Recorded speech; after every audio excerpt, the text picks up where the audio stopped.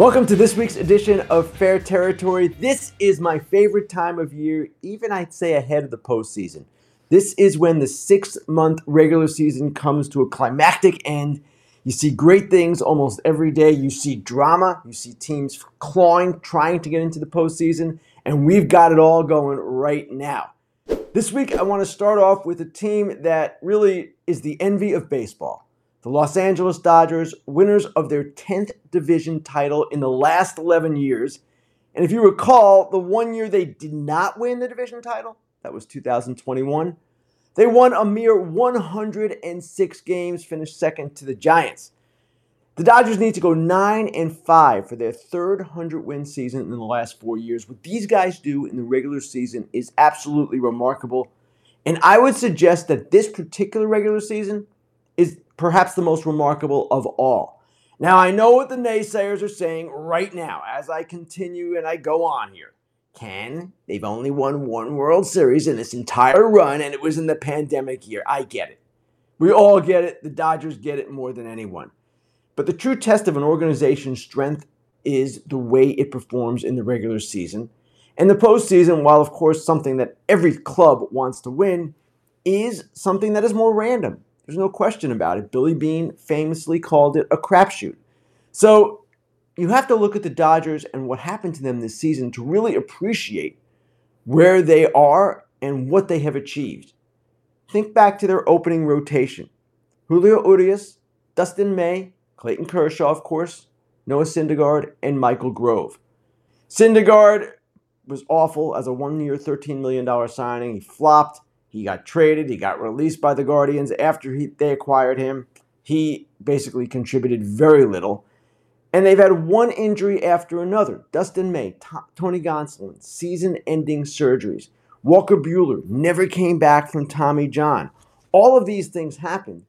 Oh, and to add literal insult to injury, as I wrote in the wind-up last week, Eduardo Rodriguez, their big trade target, blocked a trade to the Dodgers and stayed with the Tigers instead.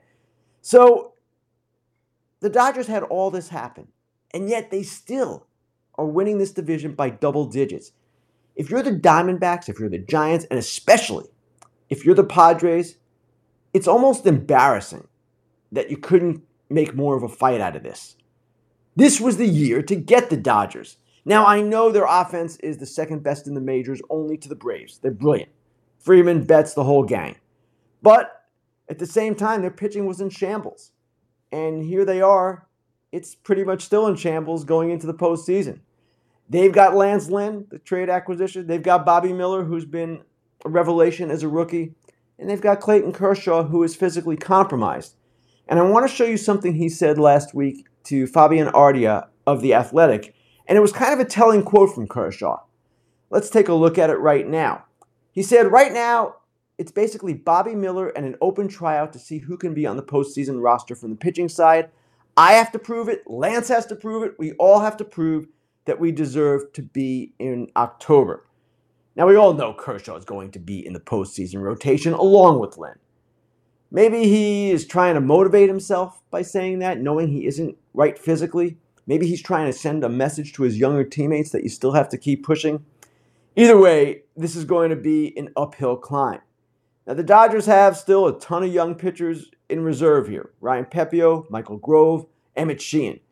One club official told me last week, we'll be in the 80th percentile for stuff and maybe the first percentile for experience. In other words, a lot of talent, not a lot of experience. Well, as I concluded in what I wrote for the wind-up last week, who knows? Maybe after all their postseason failures, this is the year when the Dodgers finally break through. All right, elsewhere in Los Angeles over the weekend, we had the latest in the Shohei Ohtani saga. It ended, or at least the 2023 edition, with a classic Angels-like turn. Ohtani cleans out his locker, Ohtani gets shut down for the season with an oblique injury, and Ohtani is going to undergo what will be a UCL repair. We don't know the exact nature of it, but he will have surgery. Whether it's pure Tommy John with an internal brace, all of that remains to be seen. But that was what was expected all along. It gets accelerated a little bit by the oblique. So the immediate question for me is not where he's going to be playing next season. That's a question we'll entertain, of course, in the offseason. The more immediate question is he still the American League MVP? Now, the obvious answer is yes, but Corey Seager has had a brilliant year at shortstop for a team that is still in contention, the Texas Rangers. Now, Corey Seager also missed significant time this year, more than a month with a strained left hamstring early in the season, another 10 days around the trade deadline with a right thumb sprain. So he's mounting a charge here. He's had a really outstanding, historic type season for a shortstop, offensively. And yet Ohtani, I would say, is still the favorite, even though he hasn't pitched since August 9th. For the most part, he pitched 1 1/3 innings or something when he came back and tried again. And he last played in a game as a position player on September 3rd. So let's look at their respective statistics offensively and defensively, and you'll see kind of where this thing stands. Plate appearances, Ohtani's still more than 100 ahead. Seager should get about, 50 more or so, maybe 60 in his last 13 games. Seager has him an average. Ohtani has the higher number of home runs, of course, 44 to 31. On base, Ohtani 412, Seager 399. Slugging a slight edge for Ohtani, 654 to 651. So certainly their offensive numbers are comparable. Ohtani still rates a little bit of an edge. Now, on the defensive side, and you might say, well, what is Ohtani's defense? His defense is he's a pitcher. That is his contribution to run prevention. And let's take a look at that as well. This too is interesting. Ohtani, of course, brilliant season as a pitcher before he got hurt. 132 innings, 3.14 ERA, 167 strikeouts. Seager at shortstop, he rates okay metrically. It depends what you look at. He's a good defensive shortstop. 10th in defensive runs saved, 20th in outs above average. He's not embarrassing anybody out there. He is an above average plus defender. So, can Seager steal this thing in the last 2 weeks? My guess is probably no. If he hadn't missed so much time, I think he would have bigger numbers, perhaps, and maybe then he would be a stronger candidate. Games played is actually part of the criteria for MVP, but this year, those two guys are the two clear standouts. Julio Rodriguez, not quite there, and their games played are roughly comparable, or at least they've missed time, both of them, and that's where this thing is.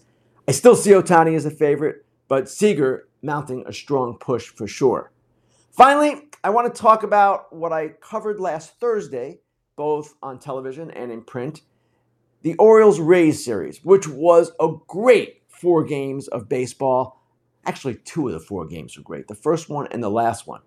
Both teams clinched postseason berths yesterday because, well, once the Rangers lost to the Guardians, it was sealed that they were going to both be in the postseason, but that was late in the game, and the game was still continuing. Yesterday's game, I would suggest, was one of the top 5 games of the year. Now, I don't have them all in front of me, and I can't rank them, but that game was absolutely magnificent. I'll go through it a little bit for those who might have missed it. Orioles down 3-1 in the 8th. Adley Rutschman hits a home run to make it 3-2.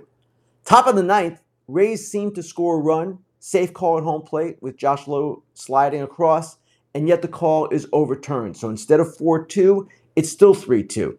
Orioles, bottom of the 9th, down to their last strike, RBI double from Adam Frazier. Rays take the lead in the 10th. Orioles tie it in the bottom half on a Rutschman single. And then in the 11th, after the Rays failed to score, Ryan O'Hearn with his first sacrifice bunt of the year, maybe his career. That starts it off with the ghost runner on second. And then Cedric Mullins, the game-winning sacrifice fly. The Orioles celebrate. Great day in Baltimore because not only did they clinch the postseason berth, they did it at home in a big way to really almost seal this division at this point. Orioles lead by 2 games with roughly 2 weeks to play. And again, they hold the tiebreaker. So by holding the tiebreaker, it's effectively a 3-game lead. Let's take a look at their respective schedules the rest of the way. To me, they're fairly even. All right, here's the Orioles' remaining schedule. 3 at the Astros, 4 at the Guardians, not easy.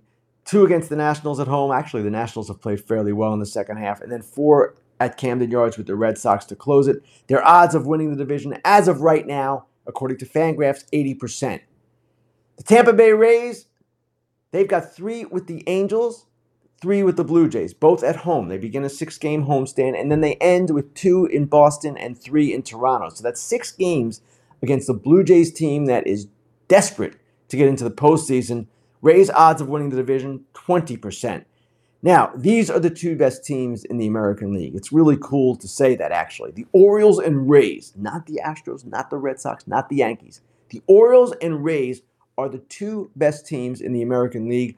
They could meet again, quite possibly, in the division series, and that would be a tremendous division series. And more good news Monday morning for the Rays.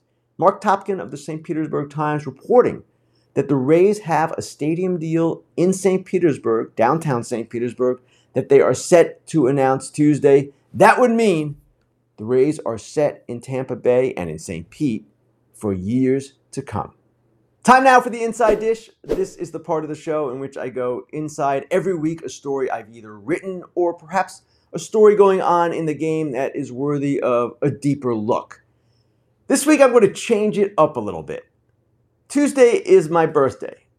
I'm not going to tell you how old I am. You can look that up on Wikipedia. No, actually, I will tell you. I'm 61 on Tuesday. I've been doing this job a long time, almost 40 years professionally. So I figured this week, in honor of my birthday, I would go through the top 5 highlights of my career. Now, I thought about this. I tried to figure out which ones were the best, and really, there have been so many highlights, it's hard to pick them out. Now, I'm not going to write about this because I don't want people commenting and telling me, Ken, these are not the highlights of your career. I think these are the highlights of your career. No, we're not doing that. These are my highlights. I get to pick. And I'm going to start with my number 5 highlight.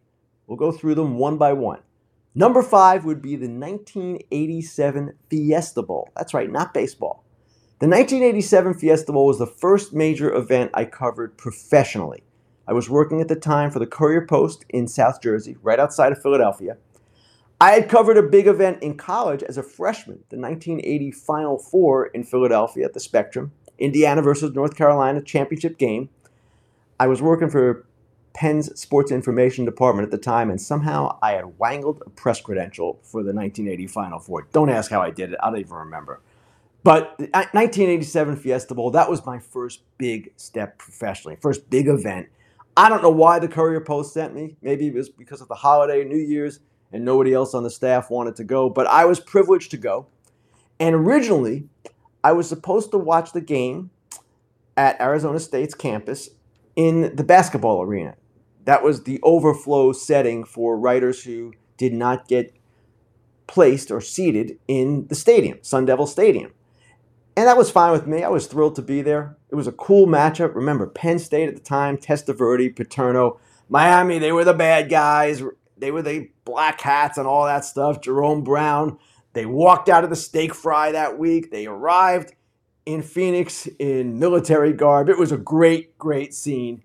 And Miami was heavy favorites. They had Vinny Testaverde, Heisman Trophy winner. They were unbeaten, as was Penn State, but Miami had been more dominant. So I'm ready to cover this game in the arena, and moments before, maybe 10 minutes before, I got a tap on my shoulder. Someone from the Fiesta Bowl said, hey, we've got a seat for you in the press box. And boy, did they ever. My seat in the press box, it turns out, was on like the 50-yard line. I was so ecstatic and so excited, thrilled to cover the game. It was an incredible game. Penn State, brilliant upset. Testaverde, I believe, threw 5 interceptions. And I wrote my story about Testaverde, saying essentially, hey, man, this guy, he didn't rise to the occasion. I'm 23 years old at the time. I go back home to New Jersey, sort of proud of the job I did, get called into the principal's office, specifically the sports editor's office. And he says to me, not a good game story there, buddy. And I was like, why? He said, the story was Penn State. We are in a Penn State coverage area, South Jersey, and people here wanted to read about Penn State and how great they were defensively, not Testaverde throwing the 5 interceptions. Well, learned a lesson that day, but at the same time, it was still a career highlight. All right, number 4 on the list, 1992 Olympics in Barcelona, Spain. First Olympics I covered. I'm working for the Baltimore Sun now, and we actually sent 4 people to Barcelona. These were the days when newspapers actually did things like that. 4 people Mike Preston, still a columnist of the Baltimore Sun. Mike Litwin, one of the great columnists ever as a sports writer. And Bill Glauber, who at the time, in my mind, was the best Olympics writer in the country. All four of us sharing an apartment, a big apartment, in Barcelona. How cool was that? It was really cool. And I remember the opening ceremonies, same kind of thing. I wasn't supposed to get in, and I got a ticket at the last minute. They had only a certain number reserved for the U.S. writers. That was great. But what I remember most was an assignment given to me by Bill Glauber. Now, he was, like I said, one of the top Olympics writers. He was also a little crazy, like a lot of us are. And he said, Ken, why don't you do a story on what it's like to go to as many events in a day as you can?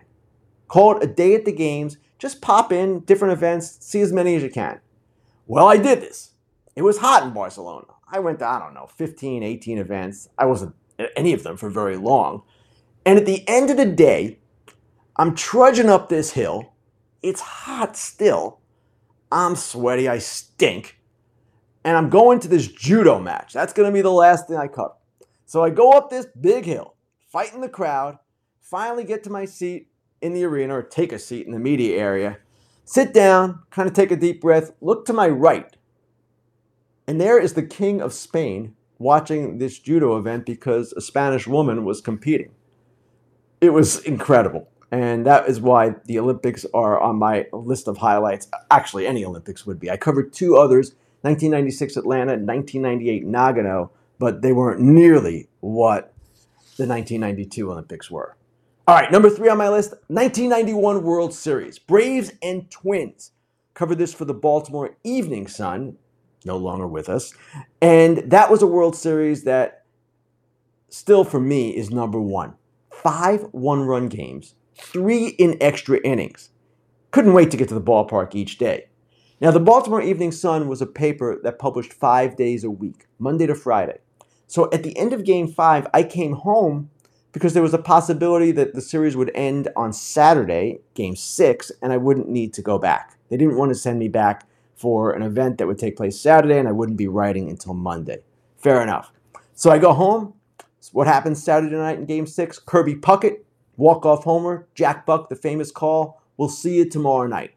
I get on a plane to Minnesota. The next day, Game 7. Smoltz and Jack Morris, one of the great duels in World Series history. Jack Morris, 10 scoreless innings. The Twins win on the Gene Larkin single. And I remember this vividly. This is one of my highlights. Post-game press conference, I asked Tom Kelly a question. And my question was this. What would it have taken to get Jack Morris out of that game? And Tom Kelly, who didn't smile much, very serious guy, but a great baseball person, he said, what would it take? Would have taken a shotgun. 1991 World Series, number 3 on my list. Number 2 on my list, the 2011 World Series, specifically Game 6. Now, there have been some other great World Series I've covered. 2001, certainly after 9/11 with the Yankees, that was really emotional. 2016, the Cubs beating then the Indians. That was an amazing World Series too. But 2011 stands out for me because of Game 6. And I look back, Game 6 was a game that wasn't the best played game ever. There were 5 errors in this game committed. But the Cardinals and Rangers, it was just one of these nights that seemed like it would never end, and there was so much drama. You remember the Cardinals' comeback, of course. The Rangers had a 3-run lead in the 7th. They were 1 out away in the 9th.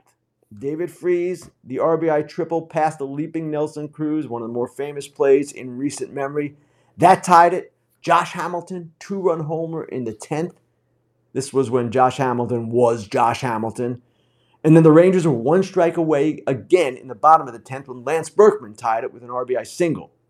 Freese then the walk-off in the 11th, and Joe Buck, Jack Buck's son, who I'm working with on the Fox broadcast, has his own immortal call, which was the same as his dad's 20 years before. We'll see you tomorrow night. Game 7 was a little bit anticlimactic. The Cardinals won, of course, but that Game 6, anyone who saw it will never forget it. Finally, number 1 on my list, I've talked about this a lot, and it will always be number 1 in my mind, no matter what happens. Cal Ripken breaking the consecutive game record in 1995 at Camden Yards. Now, it's number one for me because I was working in Baltimore at the time. I was a columnist for the Sun at this point, past a beat writer. I had graduated to columnist, and I was still pretty young. I was not yet 33, just about to turn 33. And back then, before the internet, before you can read anything you wanted pretty much online, there wasn't an opportunity for sports writers to read each other's work unless they were in the same town.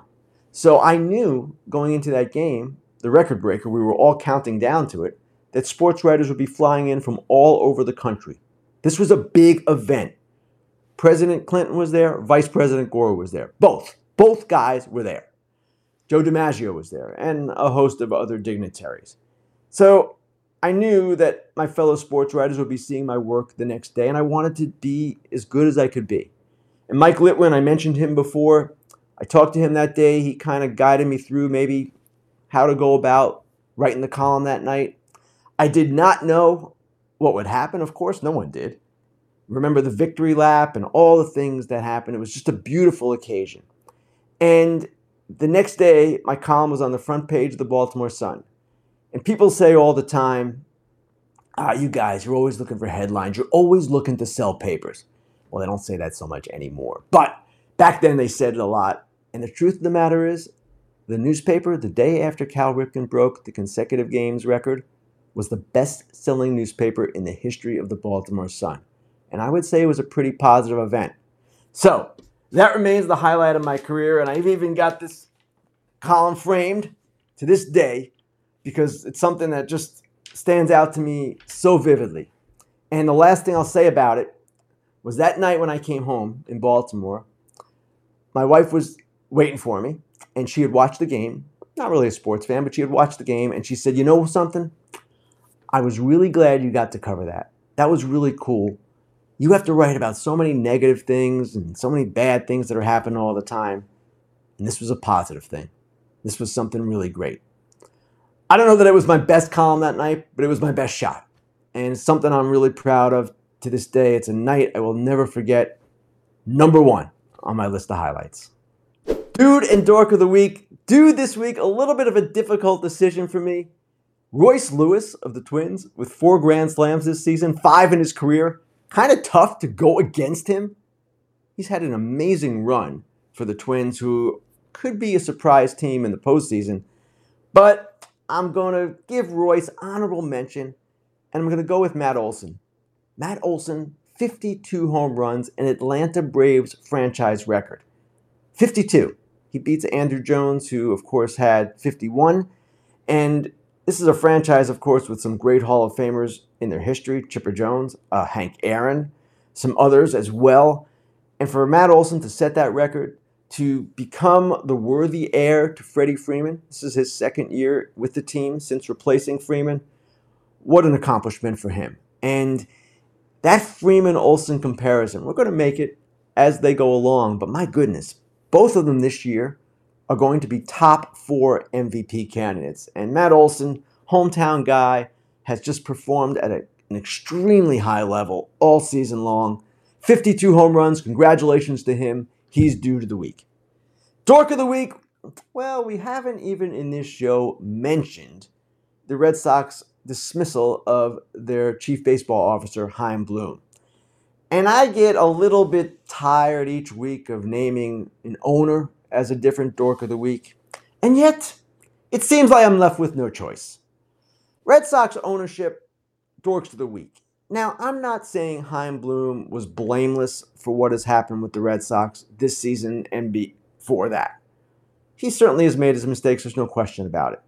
He largely followed the mandate that ownership gave him when they hired him after the 2019 season. The mandate was to rebuild the organization, rebuild the infrastructure, rebuild the farm system. That happened. Now, Chaim Bloom at the major league level was not as effective as he would have liked to have been, of course, outside of 21 when they reached the ALCS. But at the same time, it's ownership that ordered the trade of Mookie Betts, or at least did not sign Mookie Betts and then were forced to trade him. It's ownership that has not made a huge investment in free agency the last few years. It's ownership that's running this show. Now, not at the deadline, and the deadline, in my view, was Heim's downfall as chief baseball officer, both of the last 2 years. But the Red Sox are on their way. They're going to be okay. It's going to take some work. They're going to have to rebuild the pitching staff. But here is their next president of baseball operations, general manager, chief baseball officer, whatever you want to call it. It's going to be their fourth in the last 13 years. Fourth. Ben Sherrington, Dave Dombrowski, Chaim Bloom, next. That speaks volumes, and that tells you where the problem is. Yes, there are problems, and were problems with Chaim Bloom's stewardship. But it all starts at the top. Red Sox owners, dorks of the week. Summer is coming to an end, but it's still so hot and sunny everywhere. Protecting your eyes is important. That's why I want to tell you about our newest sponsor, Shady Rays. Shady Rays is an independent sunglasses company that has a world-class product just as good as the more expensive sunglasses out there.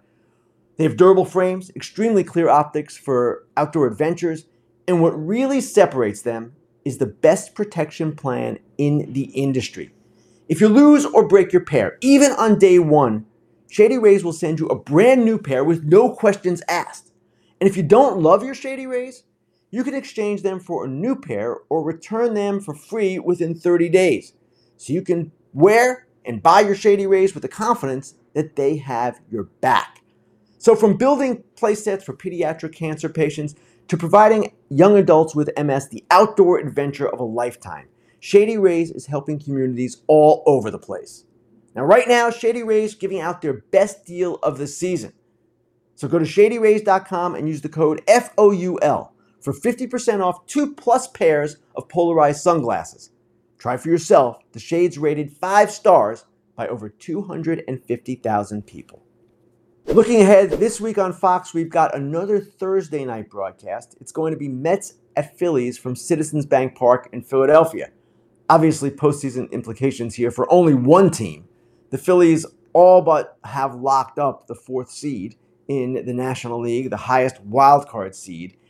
And they could be on a collision course with the Braves in a division series rematch from last year. Obviously, they're going to have to get through the wild card round to get there, but the Phillies remain quite an interesting team.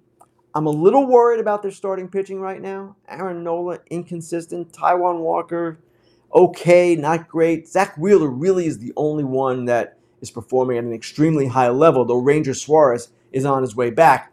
But Mets-Phillies should be interesting to take a look at the Phillies right before we get to the postseason. Okay, time now for Grilling Ken. These are your questions. We're going to go to them, and let's take a look at what we have this week from you guys.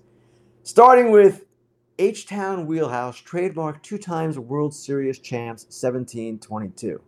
Okay, the Astros are struggling to be consistent in the final stretch. Could the fact that they've played more games than any team in the last 3 to 5 years have something to do with it? Some say it's attributable to Dusty Baker. What's missing in that clubhouse? H-Town Wheelhouse, you're panicking a little bit too much for my liking here. Yeah, the Astros didn't have 2 good series against 2 of the worst teams in baseball, Oakland and Kansas City. In fact, they lost both series, but I chalk that up more to a team just kind of getting ready for the postseason, maybe letting down their guard a little bit. The one thing that worries me about the Astros is not that they've played more games than anyone in the last few years. That's a good point. But their starting pitching is not where you would want it to be. Verlander, good, not the same as he was last year, although he wasn't great in the postseason. Framber Valdez, brilliant again on Sunday. He looks like a guy, of course, you can count on. And then you've got Hunter Brown, and you've got Christian Javier, both with 5+ ERAs since the All-Star break, though Brown was better in his last start against the A's. That's the part of the team that has always been so strong, and now it's a bit of a weakness. And maybe you can attribute that to going so deep in the postseason and wearing down some of their pitchers. Remember, they've got some injured, too. McCullers and Jose Urquidy didn't really come back fully. Okay, but at the same time, they still thought they'd be pretty well set, and it doesn't look like they are as well set as in the past. Let's go to the next one. This next question comes from Tyler Milliken. Tyler asks, who do you consider to be the number 1 candidate to lead the Red Sox front office moving forward? Depends what ownership wants, Tyler. And I'm not sure what they're going to want at this point. They kind of bounce all over the place. They went from Ben Sherrington, who is sort of a homegrown executive, to Dave Dombrowski, the ultimate free agent executive, to Chaim Bloom, who came from Tampa Bay, which is why they were so focused on efficiency, and he seemed to be the perfect fit for that. It would seem to me they'd go to somebody experienced, quite obviously. A few names have been mentioned already. Sam Fold, who's the general manager of the Philadelphia Phillies, is one. But the leading candidate in my mind might be Mike Hazen of the Arizona Diamondbacks, if he wants to leave Arizona and go back to Boston. Mike Hazen has run the Diamondbacks for a few years now, and keep in mind, he started his career with the Red Sox. He's done a pretty terrific job this season, especially with this team. They've built their farm system up. They've supplemented, made a good trade for Gurriel and Gabriel Moreno. They're in a good spot, the Diamondbacks. So I would expect the Red Sox will at least talk to Mike Hazen. And there are other candidates as well. I don't want to give anybody short shrift. Don't start writing and texting me and saying I left you out. I'm sure I'm missing a few. But Hazen stands out to me as we look at this right now. All right, let's go to our final question. And this one comes from The Approach Shot. The Approach Shot asks, MLB.com just posted an article saying the Twins could be World Series contenders due to their starting pitching. How far-fetched or not do you think this is? I would say not far-fetched. And the Twins are kind of a dark horse team here. Their starting pitching is better than it has been in recent years. It should be good enough to help them win their first postseason series since I don't know when, since I was a young child. And with Pablo Lopez, Sonny Gray, and Joe Ryan, you can actually dream a little bit. They'll probably get the Rangers or Mariners in the first round, the wild card round. That's how it looks right now. And don't forget also, the Twins' offense has really come on in the second half due to some younger players like Eduardo Julian and Matt Wallner, due to Max Kepler coming around. A lot of good things happening offensively. They're fifth in the majors in runs scored per game in the second half. The Astros, we just talked about them. Fan was worried about them. Well, they're second in the majors in runs scored since the break, second only to the Braves. So the Twins have the offense. They have their starting pitching. The bullpen is going to be a question. But yes, I can see them making a run here. I don't know to the World Series, but certainly they should be more of a force than they have been in the past. I want to thank everyone for their questions. Thank you for listening. Thank you for watching on YouTube. You know where to find us, not only on YouTube, but also on Apple and Spotify, wherever you get your podcast. Subscribe to us, like us, do whatever you have to do. One programming note. Next week, we are not going to do a show on Monday because of the holiday Yom Kippur. We will come back on Tuesday. So we will see you guys in 8 days. Have a great week, everyone.